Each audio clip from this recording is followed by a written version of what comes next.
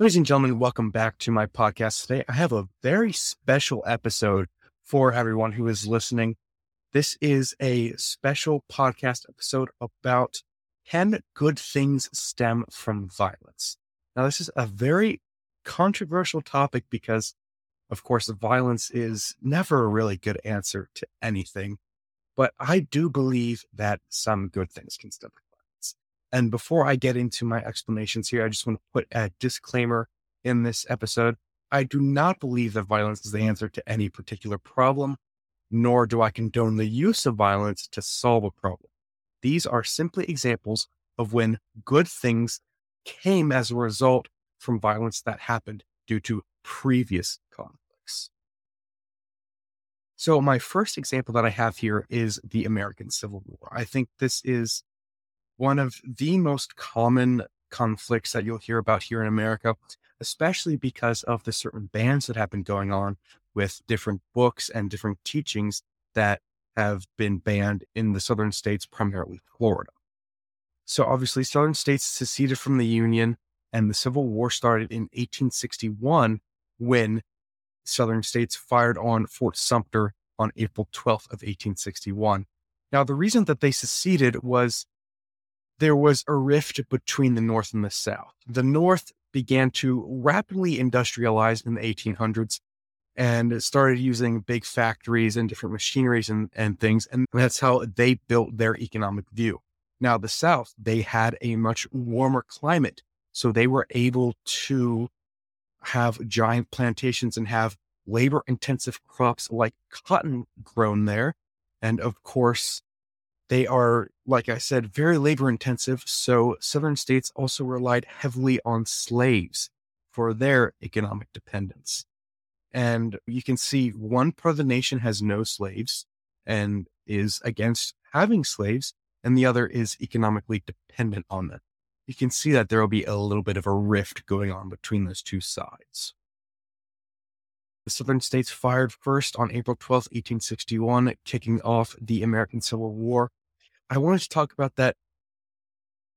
The Civil War wasn't until emancipation, until 1863.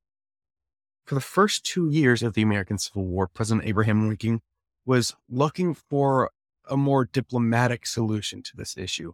He hoped that there wouldn't be as much fighting as there inevitably was, and he was looking that it would just be for the preservation of the Union instead of total emancipation.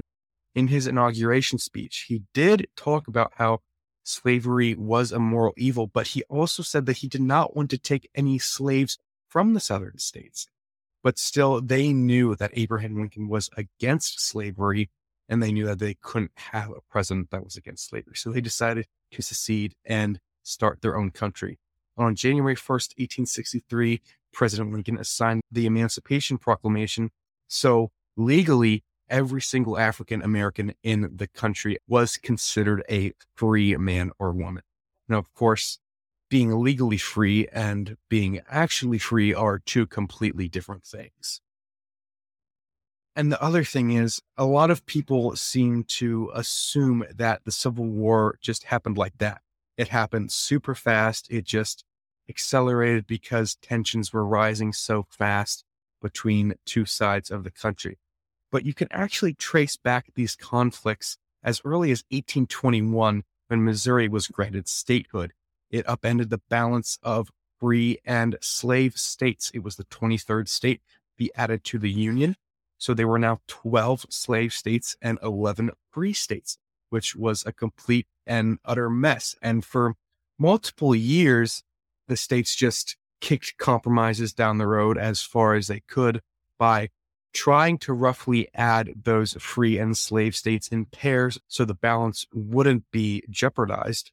But of course, if there was an unequal balance, then that one side could control Congress and then force their beliefs on the other side of the nation. And it just was ping-ponging back and forth for so many years until it finally came to a head in 1861.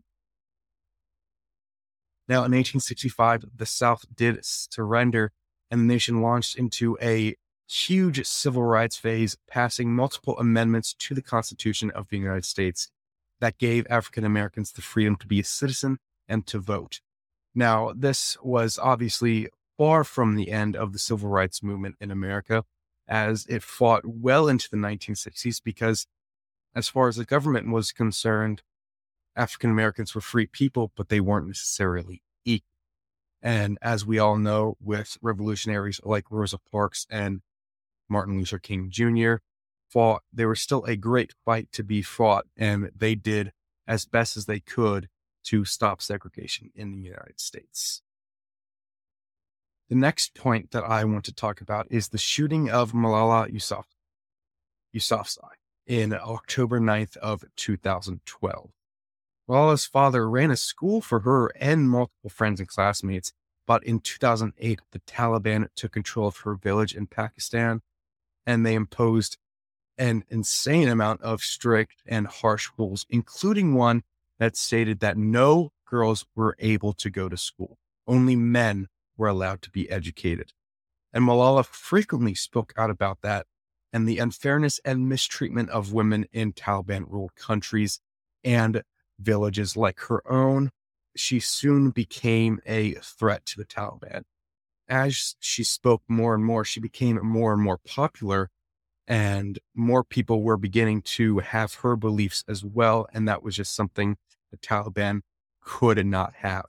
So on October 9th, 2012, while Malala was boarding a bus, a masked gunman from the Taliban asked to be pointed to Malala. She was then shot in the side of the head, and two of her classmates also injured in the shooting. Soon after, the Taliban also took responsibility for the shooting, but did not comment further on it. In 2014, Malala fully recovered after multiple months of surgeries and physical therapy, and she started her work as a social activist in her new home in the United Kingdom. Her whole family moved there after the result of the shooting in Pakistan. She also won the Nobel Peace Prize in 2014 due to her foundation of Malala's Fund, which would raise money for girls like her in Pakistan and in other countries that were not able to get a good education. And she also became the youngest recipient of the prize. She was only 17 years old when she won that award. Now Malala has graduated from Oxford University and continues the fight for the over 130 million girls that are left without proper education. And the final point that I want to talk about here is going to be a little controversial, as it is very, very new in this world. And that is the Black Lives Matter riots and protests from June to September of 2020. On May 25th of 2020, George Floyd was stopped by police for an alleged counterfeit bill that he tried to use to pay for something at a gas station. During his arrest, an officer named Derek Chauvin stood on his neck for 7 minutes, causing him to die of asphyxiation in the hospital. Now, there were also multiple rumors that I saw, and I saw these more recently, that both fentanyl and methamphetamines contributed to the death of George Floyd. And while he did have both fentanyl and methamphetamine in his system at the time of his death, they were not enough to contribute to an overdose. In the official autopsy of George Floyd, it was ruled as an intentional homicide, and no drug use was a contributor to his passing. Throughout the month of June, multiple protests arise in cities all over the country to call for action upon both the Minnesota police and police in general to stop racism and police brutality in America. And like I said before when I was talking about the Civil War,